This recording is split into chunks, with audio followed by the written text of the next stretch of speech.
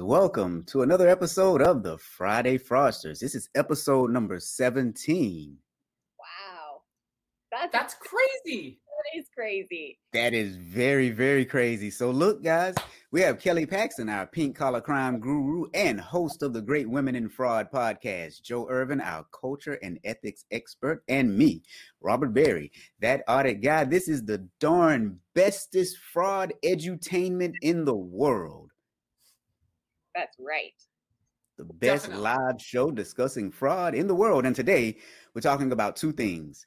We've titled them the No Support from Support Services and the Dead in Cash. But before we jump into our topics for today, we want to know how you guys are doing. You know what to do when you come into a room with me. In the chat, drop those emojis that signify the mood that you're in right now. Now, some of you guys may think that I'm crazy for doing that, but we really do care about you and we want to know how you're doing, and that is why we ask you to drop those emojis into the chat so that we can see how everyone is doing. And you know what, Joe? People really missed you. Look. Oh, that makes me feel good. Thanks, Mark. I appreciate Mark says he really missed you last week. Thanks, Pozo. I am glad to be back. I had a heck of a time getting a flight to Vegas last Friday. Let me just tell you guys, I would have rather been with you than on delayed, canceled, rebooked on a different airline. Finally got there really, really late Friday night. So I really would have rather been with you guys. You know what, though? I think Kelly and I don't feel sorry for you. You just said you were on a flight to Vegas. Yeah, but it was 117 in Vegas, and I was working all weekend. So you can't feel that. Don't feel that envious, guys. Seriously. I mean, I did get to go on a little bit of a jaunt, and I may have gambled like some of our fraudsters. No. No, I can't stand losing money, y'all. So it was very minimal for me. So now, you didn't gamble with any money that you stole. No. I gambled with my own money. Thank you. Great. And Travis was looking at your card that morning. That's right. He was like, oh boy, spending. She can't go to the ATM. So you guys, Heather's in a really good mood, and Heather has donuts. Oh, that sounds excellent. Hal is saying no frog. No fraud. Oh, no fraud. Yeah, no fraud. Yeah. Sorry, I'm a little slow today, you guys.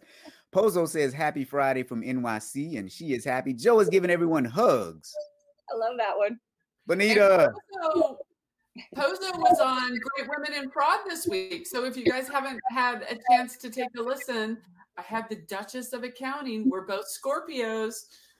Ooh, make that 3 Scorpios. I am one as well. Ooh. I love my Scorpio peeps. So that's good. And Garnell is doing flips all the way from the Bahamas. Awesome. And Garnell also says, welcome back, Joe. Dan is in a really cool mood today, and Leslie is here again. Leslie is really cool today. Matt Jones is back, and Matt is all smiles. And Mark says, Joe, that is what happens when you go to Sin City. I know. They take your money. It's really sad. Really sad. Mark says, ching, ching. And Leslie, welcome to the Scorpio Club, my friend. We are all in good company. Where are my Aries at? Any Aries on? Call? Give all the love to the Scorpio people. I know there's a few horoscope people on here probably going, oh, that explains a lot. It explains a real lot. It does. It explains a whole lot. So you guys see my mood. I mean, this is usually my mood 99.9% of the time, right? Yes. You're always a happy guy. So that reminds me, the Friday Fraudster is also a podcast. Let me tell you guys, Joe, I didn't tell you and Kelly the latest. So I look at the stats from the podcast. We are getting a lot of downloads in South Africa, Nigeria, India, and Ireland for some reason, and other parts of the UK. Some people in Canada. I'm assuming those are Bonita's friends, right? Even though Bonita's in the US right now, she's told all her Canadian friends, and they're just downloading the podcast. We are also on YouTube now, you guys. So if you go and search for That Audit Guy on YouTube, you'll see all of the episodes on YouTube as well. But while we're talking about the Friday Fraudster, don't forget to get CPE credit just for watching us talk about fraud. I'm sure you're wondering how to do that. Go to www.fridayfraudster.com. I'm putting it in the comments. Not that it's hard to remember, but So now, Joe, why don't you tell everybody what you were doing when you were away? You were doing something pretty cool. Yeah, so I was just telling Robert and Kelly the thing I loved the most about this conference. So it was a national conference for the National Speakers Association, and the theme of the conference was radically relevant. And how to stay radically relevant as a speaker, as a trainer in what we do. But I took that theme back. I actually got home at 1 a.m, Monday morning, and I woke up, had a webinar Tuesday, and I weaved that theme throughout my audit webinar Tuesday morning. This idea of being radically relevant. So anyway, that's my little tidbit. I got lots more from this conference. It was a working Vegas weekend for those of you just joining. But it was great. I just love that term. So if everybody starts adopting, maybe it's a hashtag, Kelly. Hashtag radically relevant. Hello. It's just awesome. It's great for auditors too. So now, one of our good auditing friends always talks about being relevant, and Hal is an Aries. Woo! Fellow Aries. All right, Hal. Maybe that does explain a lot, Hal, between me and you. And Hal is always talking about how auditors, we need to be and remain relevant. Now, Heather is a Sagittarius. Heather and my husband's a fellow Sagittarius. So why does he care so much about our finances, Heather? I'm just kidding. And Kelly is dropping the hashtag into the chat already. Radically relevant. I think we should make it a thing. Yeah. Pozo says that is a great theme. Radically relevant. Oh, Hal. It means great minds think alike, Hal. That's what it means. But which one of you is the great mind? Both. We're Aries. Aries. Sorry, that was a joke. That was a bad joke. Bad. Whatever. All right, so guys, the first story, no support from support services. Okay, this one's pretty good, but I would advise you guys to hang on for the second one. Of course, I would put the best one, the very best one. This one's good, but the very best one to make you guys hang on. But let's talk about this first one. So there's this company called the Victim Support Services. It is in Kirksville, Missouri. It opened March of 1986. It receives money in the form of grants, donations, and from the United Way to help, victims of crime specifically. However, Friday, March the 30th, 2019 was their last day in business, and approximately 6 employees from the nonprofit's corporate office and the Safe House lost their jobs. The nonprofit's board president, Sue Barrett, said that they closed due to funding issues or lack of funding. We'll see what that means in just a minute, you guys. The organization was under investigation by the Missouri Department of Social Services, and it had been starting in summer of 2018. Now, Barrett said that the grant administrators discovered something that raised an eyebrow during the review, and the longtime VSS executive director, Kim LeBron, not related to LeBron James, you guys. She took a medical leave of absence in July of 2018. When that medical leave of absence was up, she voluntarily tendered her resignation. Now that sounds odd, right? Every time someone resigns, there's something. Either they knew something and they were forced out, or they did something and were forced out, right? That's usually the way that works. The board president is saying that she was hoping that the closure would be temporary and that they could reopen after the investigation was complete. So guys, here is what happened. According to federal investigators, between January of 2016 and June of 2018, LeBron, the executive director, submitted false and fraudulent invoices for funding under the Department of Justice's Victim of Crime Administrators Grant. Here's what they said she did. Specifically, she inflated the numbers related to shelter stays. Not only did she inflate the numbers in many cases, the documents say, she turned away clients claiming that the shelter was full when in fact it was not full, and in some instances it was vacant. So people wanted to come to the shelter because they were victims of violence, and she turned them away saying that it was full when it wasn't. As a result of her alleged fraudulent actions, the DOJ, the Department of Justice, paid her approximately $173,000 in grant funds during the period in question.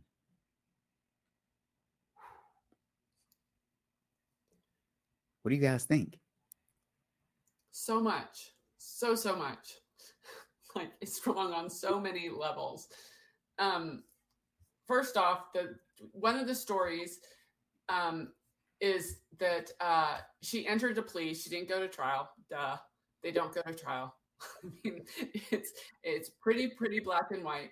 And then, like, the invoices and the falsely inflated numbers, this is your guys' specialty of audit. Like, it's just really easy to... Is it easy? I mean, it is easy to track things like this. Like, you know, it's just, again, hashtag, it's not rocket science. Yeah, and it seemed like a lot of the people working there, obviously, it always goes back to a culture thing, right? A lot of the people working there wouldn't even comment, wanted to be anonymous. So obviously, again, you have people who don't have the guts or the courage maybe to speak up. And we've talked about maybe they're rationalizing, maybe they need the job. All of those factors obviously come into play, but it's just so sad to know that a lot of people worked for this woman knowing that she was turning people away. I agree with Heather. It's deplorable on this one. All right. So there are a couple things to really consider and to think about with this particular case. So she was getting grant money from the federal government. And here's what happens when you get a grant through the government. Oftentimes you have to submit a proposal, and after that proposal is accepted, the government will just funnel money to you. Now, the government will typically hire either third parties, or sometimes they have entities under governmental agencies that will go out periodically and audit your usage of the grant funds. In the meantime, you should be sending reports to the government that tell what you're doing with the money. But the audits don't often occur on a regular basis. They're just occasional. And this didn't even happen from the federal government. This happened at the state level, where some auditors went in and started taking a look around. So we have some questions from a lot of people. Clarence is asking, did she go to jail? We'll get to that. And Michelle is saying, what was the money spent on? Probably the woman who was in charge. And Clarence is saying, did she pay the money back? They are asking her, they're forcing her to pay the money back. As a part of her plea agreement, she was ordered to pay back, I think, $200,000 or $225,000. So Kelly is correct. She has not been sentenced yet, Clarence. So, yeah. Yeah, and Kelly, I made notes as I was looking, because I know you're like the expert on more the court side of things. She's been indicted on mail fraud, right? So can you this is always me going, what the heck does that mean? Like, I know what it means, but can you just give your insight on that? And again, is that what the courts kind of hold on to get somewhere? Like, explain that to us. Yeah, so that's just the easy charge, and Mark can respond to this also, but it's kind of like lying to a federal agent, wire fraud, mail fraud. I believe they don't even have the charge of embezzlement anymore. So it's just kind of a bucket that is easy. And that's why statistics are really hard on white collar crime, because this is an embezzlement, but it shows up as mail fraud because they probably got checks via the mail. And if they got checks via wires, it would be wire fraud. But that's what makes the statistics so incredibly difficult, is they will charge, mail fraud or wire fraud when it's really straight up embezzlement. So I don't know. Mark, what do you think? Yes. All right. So go ahead. This is what I love about our audience, guys. Pozo says, such a disservice to victims of violence. She says that she's audited organizations that offer shelters. Fees are pretty high and living conditions aren't the best. So now Heather has said that her mom worked at a shelter for women, and it's unthinkable that these poor women have nowhere to go in bad times. Heather, I will say, this is not a shelter for just women. This was a shelter for people who were victims of violence. So while 52% of women are victims of domestic violence, that also means that 48% of the victims are men. Yeah. Or think about children running, I know my mind goes to like gang related things, or I don't know, just trying to get away from different types of violence. This could have helped so many people. And I think these are always the saddest examples that we talk about. Yeah, always. And 6 people have lost their jobs now. The building's for sale. 6 people have lost their jobs. The victims of violence aren't going away. So what happens to all of this? I mean, the sort of pond effect is huge. Yeah. And Heather asked about the Board of Governors. So we can get to that next after you do this one, Rob. Yeah, so Mark is saying that it's a simple charge that's easy to prove. So that they're taking the easy route, which, I mean, I understand it gets the person convicted, but it may not get them convicted for the right thing. But I get it. Yeah. Yeah, one of the articles, I did put all 3 of the articles about this subject. There's one from, I think, 2019, 2020, and 2021 that Robert found for us. And one of them, the executive of the board, I don't remember her exact title, was the one, it was her perspective on it. So Heather, check that one out. But it really seems like we've got a lot of denial happening, that this really even happened to them. I think it was, I don't know, it just to me felt like her response was very, not nearly as dramatic as it should have been. So then it made me think, did she know this was happening? Like, maybe it's self-preservation. She's trying not to make as big of a deal about it. But anyway, that's the take I got from what board might have existed. Yeah, well, and in addition to the board, this place was pretty corrupt from a culture standpoint. So, for example, in some of the articles, there were some former employees who said that LeBaron, the old executive director, would sometimes brag in front of them about how well she was paid by the board. She even had her own personal garage at the VSS offices, and workers said that they were instructed to tell potential clients that the VSS safe house was full and the organization wasn't accepting new clients when it was not full. So these are things that employees came forward to talk about after all of this happened. And here's a picture of her holding an award for Victim Advocate of the Year. It's just so sad that you can live, with that as on your conscience. Don't you guys just wonder about people? I know Kelly, she always wants to think the best of people that do this, but this one I just can't even see the best in that. I don't know. Well, and this isn't irregular. There's a guy who stole from Connecticut College, and he was like, employee of the year several times. There's a woman I posted about who had a parking lot. They're mostly not disgruntled because they're getting a good side hustle from their thieving. So, yeah, it's, look at how happy she looks. Well, and I think what really stumps me about most cases in general, but let's talk specifically about this one. I always wonder, what benefit are you gaining from it? That's the question I always ask. And so with this one, I think logically about it. Okay, so she was turning people away from the shelter, saying that it was full when it was not. And she was collecting a check. In all honesty, the only thing that I could think of with this one, 2 things: either laziness, not wanting to work, and or if she really allowed the facility to fill to capacity, she may have had to work harder to bring in more funding to actually fund the operations, because they may have needed more than 6 people. Because that was just a part of their funding. They got money from donors and from the United Way.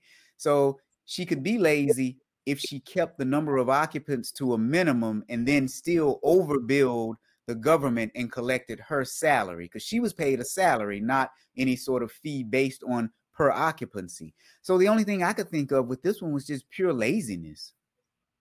Kind of, yeah, I agree with that. Hal said, I deserve it. I think, she might have just really felt, I'm trying to think of the right word here, like just very proud of her job, and like a control thing, right? This was probably the one thing in her life she had control over to some degree, perhaps. And that's kind of where my mind went too. It's like she's just kind of exerting what control on the world that she figured out she had.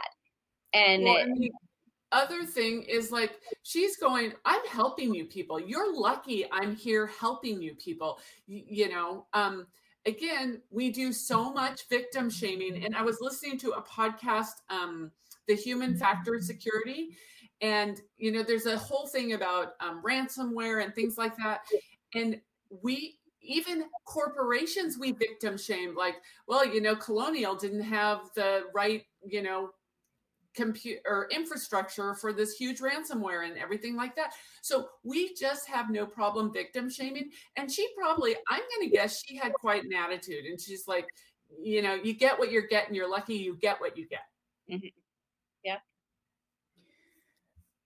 Yeah, I can agree with that. And Clarence says it's easy to get away with crime when no one is watching, because people trust you. Mm-hmm. And I'm guessing that they really trust her, because like Joe, I'm recalling the article with the board chairwoman, and she was just, it was almost like she was oblivious or complicit, and some of it was a Pollyanna. Well, I'm hoping we can open back up once this investigation is complete. No, ma'am, this is something very serious. If you open back up, it's probably under a new name with a new organization with whole new people, not including you. Yeah, so this is like I just brought up the article with her, and she's the one that said her last name's Barrett. Barrett told us a team of people representing the grant administrators discovered something that raised an eyebrow during a periodic review. So I love, Robert said occasional. Like, this is like things, where's the controls around doing these reviews a certain part of time? So what does periodic mean, right? And then it says, Barrett said to her knowledge, there is no money missing from the organization. So again, she's downplaying, and it's like, what? First of all, that's kind of not the point. I love, Dan already said collusion. Yeah, my mind is going to like, why is this woman kind of maybe not defending, but just really, I don't know, sitting back and watching it. She asked also if any money had been misused, and she said no comment. So yeah, I just very little from this person who was on the board. So obviously culture goes way up to the top. So. Well, and I think a big problem too is with nonprofits, especially those receiving grant funds. A lot of times when the people come in to audit, they're just looking at the money. These aren't internal auditors. These are specifically grant administration auditors to see if you're administering the money that you've gotten in a way that's in line with the grant. And I think that's a bigger issue with a lot of nonprofits. Again, they can't afford the huge firms to come in and provide some sort of internal audit services. So if you're a nonprofit out there and you're watching, call me. Yeah. Just a plug there. Yeah. No, and I think Pozo makes a really good point. She said people feel entitled when serving people less fortunate than them. I think those are bad people that feel entitled when they serve people less fortunate than them. Let's go back to what I said the theme of the conference was. I said, wouldn't we all want to wake up and feel like we were radically relevant in everything that we did every day? So, hats off to these grant administrators that, saw something that raised an eyebrow and finally said something, because they brought a new sense of relevance to their role even. And so, that's what I just preach that to everybody, no matter what your career is, you can be radically relevant. Like, look at other things. Don't just look this way. Look at what's happening around you. There's so many opportunities out there for that. And I want to give a shout out to Joe, and I didn't get to go this year, but we met 2 years ago at the NSA. But you can be your subject matter expert in fraud and audit and everything like that. But if you can't spread the word via like being a talented speaker and so I don't just take fraud courses, and Joe doesn't just take fraud and audit courses, and neither does Robert. You have to expand your skills in order to get the message out. So shout out to Joe and NSA, which I am a proud member of, because Radically Relevant, she immediately instituted it the next morning. And we do need to stay radically relevant. So, because I get a lot of people who are like, what fraud course? It's not just our tunnel. We have to go out. Like, I mean, for me, a lot of my stuff is behavioral science. I'm just fascinated by it. But if we're just going to be in this one tunnel, we aren't going to understand how, quote, a good person makes a bad choice. If we're just about the technical part of it. Yeah. And I'll piggyback on what Kelly's saying. We have to be good speakers and presenters, because when we find things, we have to be able to articulate them to executive management in an organization. But we also do have to understand the psychology of the human mind and how it works.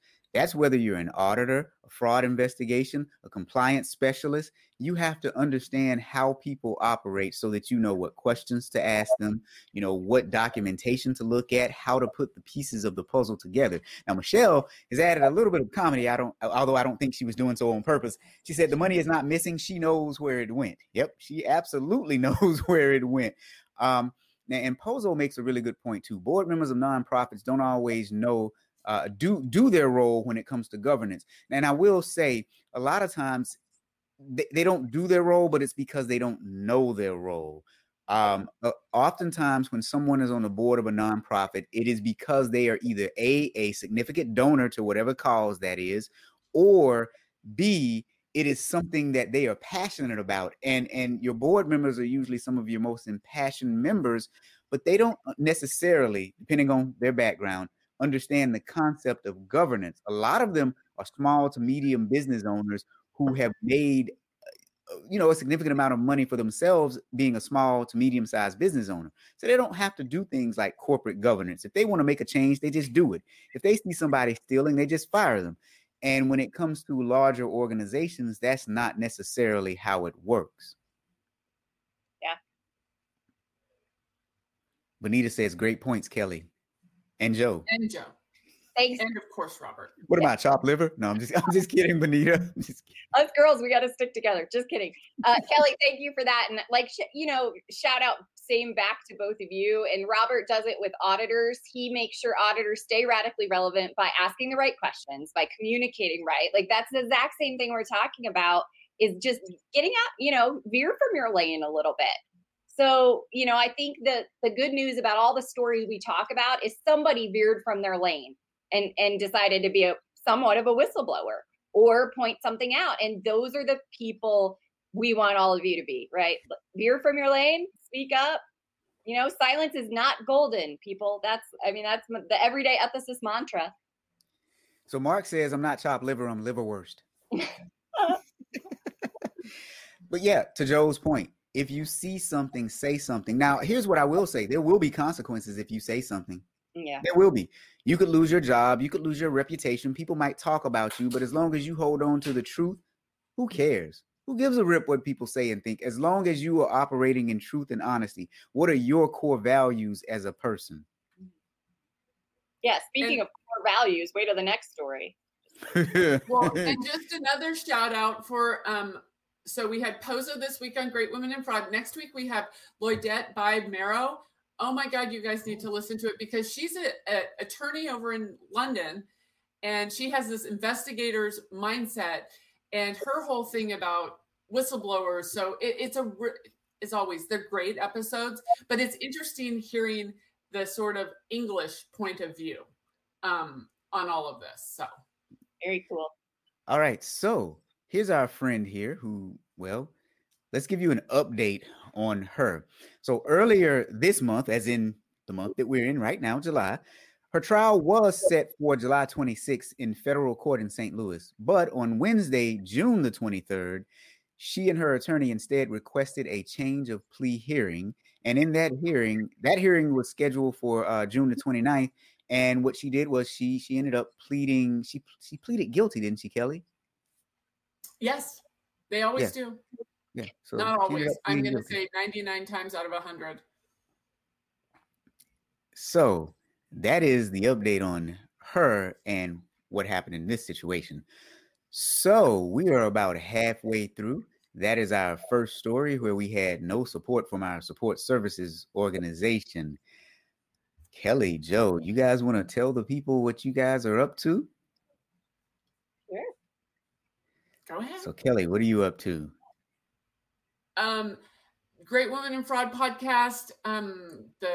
Still selling the book, sending the book to people. I am reading Robert Cialdini's newest version of Persuasion. And oh my gosh, yeah, crazy good. So, and I'm just working on some online courses that I hope to have eventually. Ooh, nice. You'll have to keep us up to date on the online courses. Joe, what's happening? Oh, well, I was just telling Rob and Kelly, I've got two big presentations that are unique for me because they're in two new industries. So next week, I get to spend time with financial planners talking about ethics. So I might just leave that there, but it's a bit of a challenge for me because I want to make it very relevant for them, but it's hard maybe not to make some financial planners uncomfortable when it comes to the ethics of some of the work that they do. So anyway, I'm working hard on that. And then the next conference the week after that is actually called Bottles, Buds and Brews. So it is with like 6 or 7 state CPA organizations. And I'm actually doing an entirely new training on how to create a risk and control matrix for the cannabis industry. So I obviously live in Colorado, so it's big here, and it's a client that I got during COVID, and it was a fun adventure to work on that risk control matrix. So now I'm going to train on it. So anyway, 2 new things I'm working on. So Joe, I have some people you may want to talk to in the cannabis industry. Awesome. I'm up for it. We'll have to talk. Okay. All right. So, well, I mean, I'm working on making this the most widely distributed podcast on fraud on the planet. I'm also working on making sure that you guys have some quality CPE for this podcast at a reasonable price. Right now, it's priced at about $6.99 for 1 hour of CPE. So FridayFraudster.com. I've got some new programs coming out in about the 4th quarter of this year. One of them is called Assertiveness for Auditors. So we're going to teach you how to be assertive. And the other one is going to be Delegation for Auditors. So look for that probably around September, October, November, December, January, sometime later this year. Seriously, you guys. And don't forget to visit my website, thatauditguy.com. Sign up for my mailing list because there's a lot of new stuff coming soon. But there's one other thing that's happening. And Joe and I are actually doing it. Let's talk about this for just 1 minute as we get this woman off of our screen. Coming up soon, we're going to be doing the Innovative Auditor Challenge. It is 5 days of CPE, 1 hour each day, 1 new speaker each day, 1 new topic each day with 1 new speaker each day, for a total of 5 hours of CPE, all for $25. You can't beat that. And besides, you get to see me, Joe, Michelle Fowler, Trent Russell, and our special Friday guest this time, Joe Horowitz. Some people that are here with us today have participated in the Innovative Auditor Challenge before. If you can, drop into the chat how good it was so that everyone knows just how good it was. If you think it was bad, keep it to yourself. Don't tell anyone. But but that is happening. Joe, what's the date? I forgot. I put it in the comments because I was like, I forgot to talk about it. July 26th through the 30th. So thank you. Last full week of July. And I put the website out there. So it looks like Heather's joining us. I'll drop the link in again for everybody. Just the link. Awesome. Yep. Thank you, Joe. Yep. Now, here's something else that we're doing next week. We're going to give you guys a preview. We've already done one preview, but next week, Monday through Thursday, we're going to take each one of our presenters. Well, except Joe. We might be able to get Joe. Oops. The other Joe. Sorry. Joe Horowitz. But Monday through Thursday, we're going to do about a 10 to 20 minute preview. So we're going to talk to each of our presenters live here on LinkedIn. So look for that and sign up for that. That's free, obviously. But we're going to talk about who they are, what their business is, why they got into the business, why they're passionate about the topic that they're talking about during the challenge. And you get to ask them some questions live right here on LinkedIn. So look for that happening next week. Ooh, this is all fun and exciting stuff, isn't it, guys? It is. Hey, who's interviewing you, Robert? Can I interview you for your live? You know what? I was wondering who was going to interview me because I hadn't gotten that far yet. Yes, you can interview me. This is going to be fun. Okay. But you know what? Check this out. Malishka, I think we've dropped the link for you. Hopefully. Let me know if you don't get it. Leslie is saying it is a must-attend event. And Leslie is saying that why? Because she has attended it before. Now, Bonita is saying it is like Friday Fraudsters, but on steroids. Love it. Yes, Heather, the 26th through the 30th. Thank you, because, I can't remember stuff. I'm getting old. Michelle is saying it's fantastic, entertaining, and educational. You know what I call that, Michelle? Edutainment. Love it. Now, Pozo says it was amazing. Got a few ideas for audit class assignments. Great daily challenges. Pozo is a teacher, you guys, and she teaches the youth. So we gave her some good ideas to take back to her students. And Bonita is saying, whoop, whoop. And she's also, hey. Now, Malishka is saying, thank you for the link. So that's what's happening with all of us. The Innovative Auditor Challenge is coming up. So now let's move on to the next one that we're calling Dead End Cash. All right, guys. Every once in a while we get one that just kind of upsets one or all three of us. This one kind of upset me, but we'll get through it. So listen, a couple has pleaded guilty of defrauding the North Carolina Medicaid program of $13 million. Here are the two people. Timothy Mark Heron. On his Facebook page, he describes himself as an entrepreneur, an author, a husband, a traveler, a jet setter, a wine connoisseur, and a lover of fine food. On his wife's Facebook page, she describes herself as, her motto is, let your dreams be bigger than your excuses. For years, this couple lived the dream, traveling to Australia, the South Pacific, Malibu, Napa, Italy, and other destinations. Tim Heron routinely posted selfie videos at resorts or the penthouse that they have in Las Vegas. Over a 3 to 4 year period, they were true jet setters, flying around the world in their $900,000 plane. So let's talk about what Medicaid is. In the United States, Medicaid is a federal and state-funded program that helps people with healthcare costs, people who have limited income and resources. So now let's go back to how this probably kind of started. Letitia Heron, the wife, founded a company called Agape Healthcare Systems, Inc., and was able to enroll in the Medicare service provider as a Medicare service provider, even though she had been previously convicted of identity theft. After enrolling, she billed North Carolina for home health care services. So in other words, nurses were going out to homes to visit patients in the North Carolina region. She then moved to Las Vegas and in 2017 and married Tim in 2018. Now, she renewed as a Medicaid provider, but she didn't disclose then to Medicaid that, not only was she convicted of identity theft, but Tim was also a convicted felon. The couple then incorporated not one, but 2 home healthcare services in North Carolina and billed the state's Medicaid system for at least $17 million. Most, if not all, of the people that they claim to have helped were already dead. Investigators said that what they would do is they would obtain names from people's obituaries, cross-check them with the Medicaid database, and then bill for services purportedly provided to the people before they died. That's the background.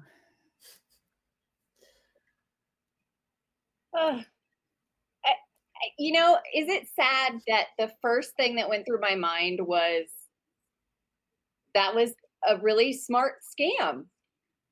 I mean, seriously, $17 million.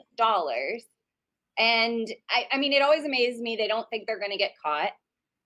But how easy was it for them to do this? And how often is this happening? I don't know. It raised questions in my mind. Sure. This takes me to one of the Oregon chapters of the ACFE. We had a state Medicaid fraud investigator come and give us a presentation. And this was, 6 years ago, I think. And she said, for every dollar that I'm paid, I recover 7. So why? That return on investment is so huge. Why don't we do it more? And I get, it's the Coalition for Fraud, or some newsletter, 2 different newsletters a day, Fraud News Dailies. Some of the biggest frauds are Medicaid and Medicare. Like, just huge, because healthcare, there's so much money in it. So much money in it. So why aren't we having more Medicaid and Medicare and health investigators? Because they bring back, at least in Oregon, it was $7 for every dollar of her salary. And here's what I'll say. Most of them actually recoup more than they cost, but I'll take it a step further. Why don't we prevent some of this crap from happening before it even gets started? This one is so egregious and stupid, but we'll get to that in a moment. Let me go to something else before I get on that tirade. I'm going to try and calm down for a minute.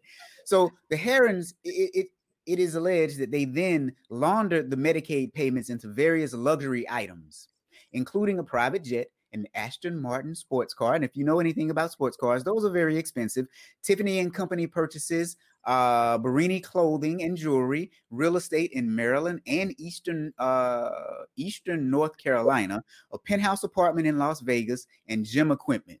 Many of the items, along with cash in their bank accounts, have been forfeited to the government as part of their guilty pleas. And if you look, there they are outside of the plane, and here he is posing somewhere with nice blue water. Garnell, is that in the Bahamas? I know the Bahamas has nice blue water, but anyway.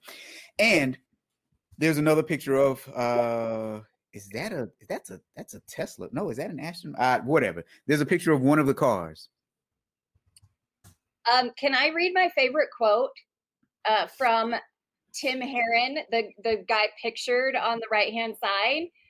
It says they're like quote people. You can tell they're very inspirational. They want people to follow them, and yes, they're such great entrepreneurs and all, stealing money. So his quote is, "I'm not doing a business that's new. I'm doing a new way of doing business." And I love the article. It says new, maybe illegal, definitely. And I thought, wow, okay, this is okay. I was saying radically relevant. This is radically illegal, right? Or radically crazy. I don't know what that is. But I mean, I love that he just thinks he's this great entrepreneur. Oh, that one just got me. Yeah. So Dan says $900,000 plane is not jet setting. Malishka says she loves our titles. Heather says no background checks. Heather, we're going to get into that in just a moment. Oh, my goodness. And Charlene is just in shock. Say what? See, Charlene is not an auditor or a compliance person. Charlene is one of my friends. And Charlene, keep tuning in. I noticed you've been here a few Fridays. You'll see that this world is kind of corrupt with only a few people, though. I still say a majority of the people in the world are good people. But my goodness, the corrupt ones are really, really crazy. And Megan is like, whoa, like in Home Alone, right? And Pozo, wow, just wow. And they didn't even claim for post-mortem services. Nope. Hal says, hear no evil, see no evil, speak no evil. Hal, this is just all evil here, my friend. Just all evil. And Mark is saying, Joe, you should appreciate the creativity.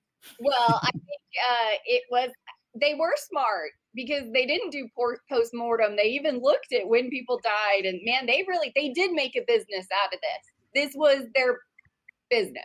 Their business of being illegal. I like radically illegal too, Kelly. That's great. Yeah. Radically smart and illegal. It's nuts. Ugh. Now, Pozo, the forever comedian, the quote was a tip. It was a pink flag, a red flag, whatever, white flag, whatever color. Yeah, he was telling on himself because Hal says he's a legend in his own mind. Yep. Well, I mean, parking lot audit, right, Kelly? How about boat audit, plane audit? Yeah, I mean, again, it's this crazy lifestyle. Like, just, when someone posts stuff like that, it's like, hey, look at me, look how fancy I am. It's, there's something to be said for okay, we're not getting political or caste like. There's something to be said for the really, really wealthy that don't have the, monogrammed bag or anything. They just try to go under the radar. And then there's a class of people that don't want to go under the radar. They want to fly, again, the pink flag of I'm a thief. But this goes to also process. It said in the article that he already was a felon. I'm sorry, why can't the government bar felons from doing stuff like this? Okay, I'm glad you asked that question. I'm ignorant, but why can't the government they bar other people from other things. Why can't that just be a, check the box? I'm glad you asked that question. Let's talk about this, my friend. Let's talk about this. So how in the world did this thing get caught? There was an audit. According to a state audit, the Department of Health and Human Services allowed unlicensed providers to remain in the Medicaid program. Here's some other things that happened. Dozens of healthcare providers whose licenses were revoked, suspended, or had limits placed on them were allowed to continue treating Medicaid patients and then bill for the services because of what the audit said was lax oversight. So investigators with the state auditor's office found that, now get this, 18 out of 26 providers that they tested. They only tested 26 providers and found that 18 of them had errors. So what happened is 18 of them had licenses that were terminated or suspended in 2019, and they weren't removed from the Medicaid program. But it gets even worse. 2 of them were disciplined for sexual misconduct, and 1 of them had been convicted of healthcare fraud. Now, 14 of the 18 were removed only after the auditors questioned the Division of Health's benefits with them. I mean, isn't there that concept of extrapolating the sample? Like, could we do that with 18 of 26 and wake up and say, like, this is probably a huge problem? Oh, it gets better. It gets better. This is one of the other things. It's like, people complain about government regulations and blah, blah, blah all the time. But this should be kind of a check the box and an annual check the box. I mean, how many things do we have to do we have to file our taxes every year? Like, they have to validate things every single year. And so much of this can be automated. Oh, but it gets better. Speaking of automation, I'm so glad you said that, Kelly. And you know what? We didn't even practice this, you guys. But this stuff just makes sense. Okay. So the auditors determined that the Division of Health Benefits officials didn't check the disciplinary actions taken by various state licensing boards. So in other words, they didn't check to see if any of these providers had been sanctioned.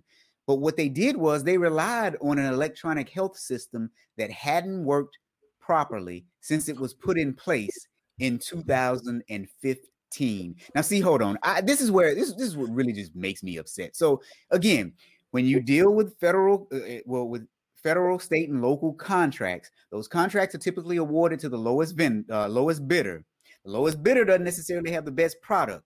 You know that this product hadn't been working since 2015, yet you decided to keep doing what you were doing. How asinine is that? It is. This is where people get really frustrated with government. They see a story like this and they're just like, well, why am I going to pay taxes? And I'm not saying that people that have a record should be barred from any type of work, but can we have like a 10-year disbar from maybe healthcare, or, maybe they just have to find a different field. Like, oh, but it gets better. Oh God. So okay, so the auditors asked the agency officials about this. The thing that you would expect. Hey guys, look, you got this system in place, but why didn't you just check manually if you know the system didn't work? Or why didn't you buy a better system? Or why didn't you say something to the vendor that provided the system? Here's what the agency officials told the auditor. They said that they didn't have the authority to remove providers from the Medicaid system simply because of limits placed on their licenses. But here's the deal. Here's where it gets even better. The federal Medicaid regulations state that the states must confirm that there are no current limitations on the provider's licenses. So what they were trying to do is say that, well, we don't have the authority to do it. However, when you look at the federal regulation, it is telling the state regulators that they should check the licensing status. Interesting. And again, oh, sorry, this goes to a really vulnerable population, that this money should be going to a very vulnerable population. So, Can someone, I guess, can you guys help me understand a Medicare, Medicaid provider, what that means? Like, is it a doctor? Like, I mean, she's got obviously a clinic set up, right? I mean, I read the articles.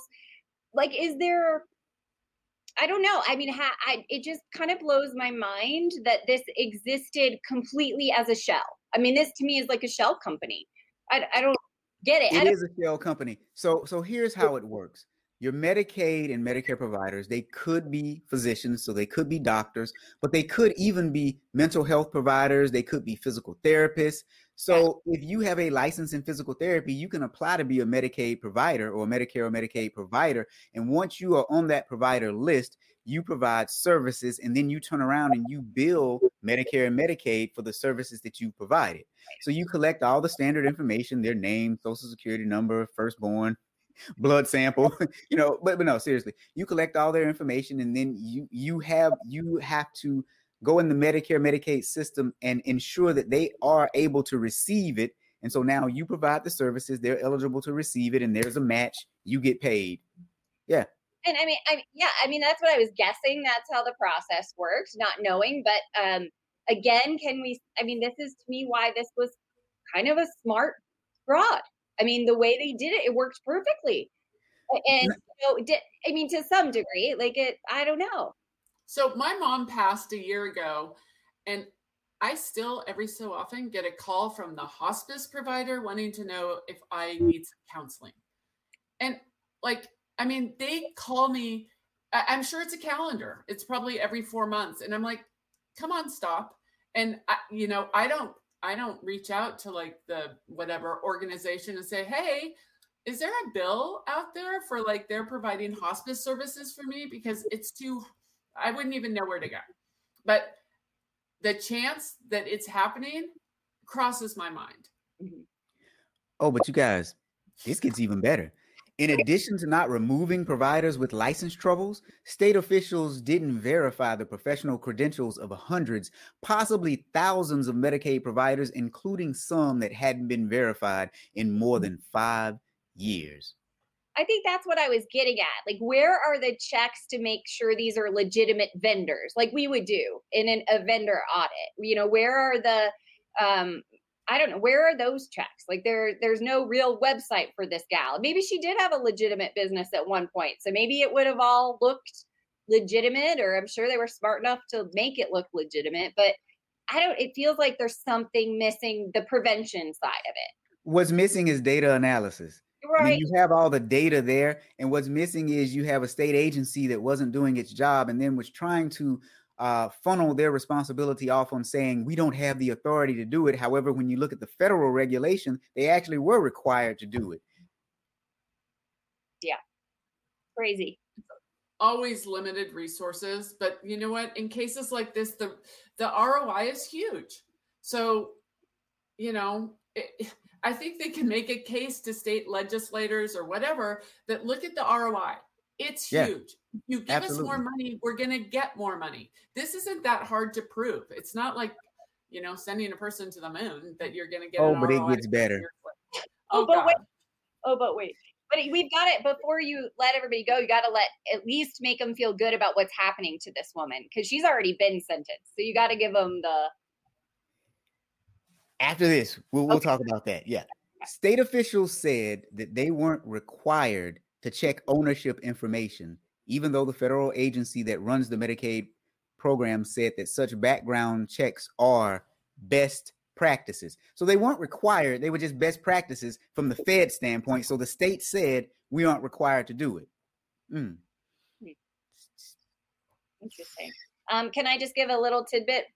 30 seconds. I've heard that we should all stop using best practices because that means that we have reached the end of what we can learn and be and do. Ooh. So everybody says use better practices. So I've now changed my lingo in training internal auditors. Don't help your company find best practices. Help them find better practices because then they can continue to do that and get better. So tidbit, I thought that was excellent. Was it I like that. Again? Was that Think Again? It might have been in Think Again, but I think it was in Think Again. I'm like, I loved that. I need to, if it was, credit Adam Grant. Sorry, there was so much in that book. Like Hal, I'm still taking things away from it. Oh, one more thing before we talk about what happened to them. So an update to the automated system that checks the provider's credentials is expected to be operational by July of 2023. Bull crap. Yeah. Biggest bunch of bull crap. By the way, if you want to talk about some bull crap, buy my book, Business Bull Crap. There you go. How about that? Biggest bunch of bull crap. Okay, so now they both have pleaded guilty, and I lost in my notes what exactly is happening. You guys have it pulled up by chance? Yeah. Oh, I do. I've got it. So Tim Herron is awaiting sentencing, but his wife will spend more than 14 years in prison and was ordered to pay $13.4 million to the Medicaid program. So one can only hope that the Medicaid program gets 13 million of the 17 million back. We'll see about that, but at least she'll be in prison for 14 years, hopefully. So that's the end of that story. Maybe until she gets out and does another one, right? I mean, this was her second time, maybe, we think. But third time's the charm. Third time's the charm. That's right. Now, Pozo, that wasn't a joke, Pozo. That was for real. That system will be up and operational in 2023. Pozo thinks that I'm joking about that. No, that was very serious. That is what the state officials said. So we'll just have very loose controls until 2023. Right? We don't care about it. And let all the fraudsters know we'll have loose controls until 2023. Right. That's the other thing. Jesus, this. So hopefully we don't have a lot of copycats out there on this one because it looks doable. You can't make this stuff up. Okay, and guys, just drinking a pink cup, just FYI, I'm channeling pink. I got this whole subliminal pink thing going on. And you guys, Joe and I actually have a meeting to go to right after this. We have to work. Kelly, last words? Great Women in Fraud podcast. Listen, download, leave reviews, please. Joe, last words. I'm glad to be back with everybody. Excited for next Fridays. We've already started talking about it, so don't miss it. Next Friday is going to be real good. Here are my last words. FridayFroster.com. You can purchase this episode for less than a cup of coffee and get 1 hour CPE credit. Until next time, guys. See you later.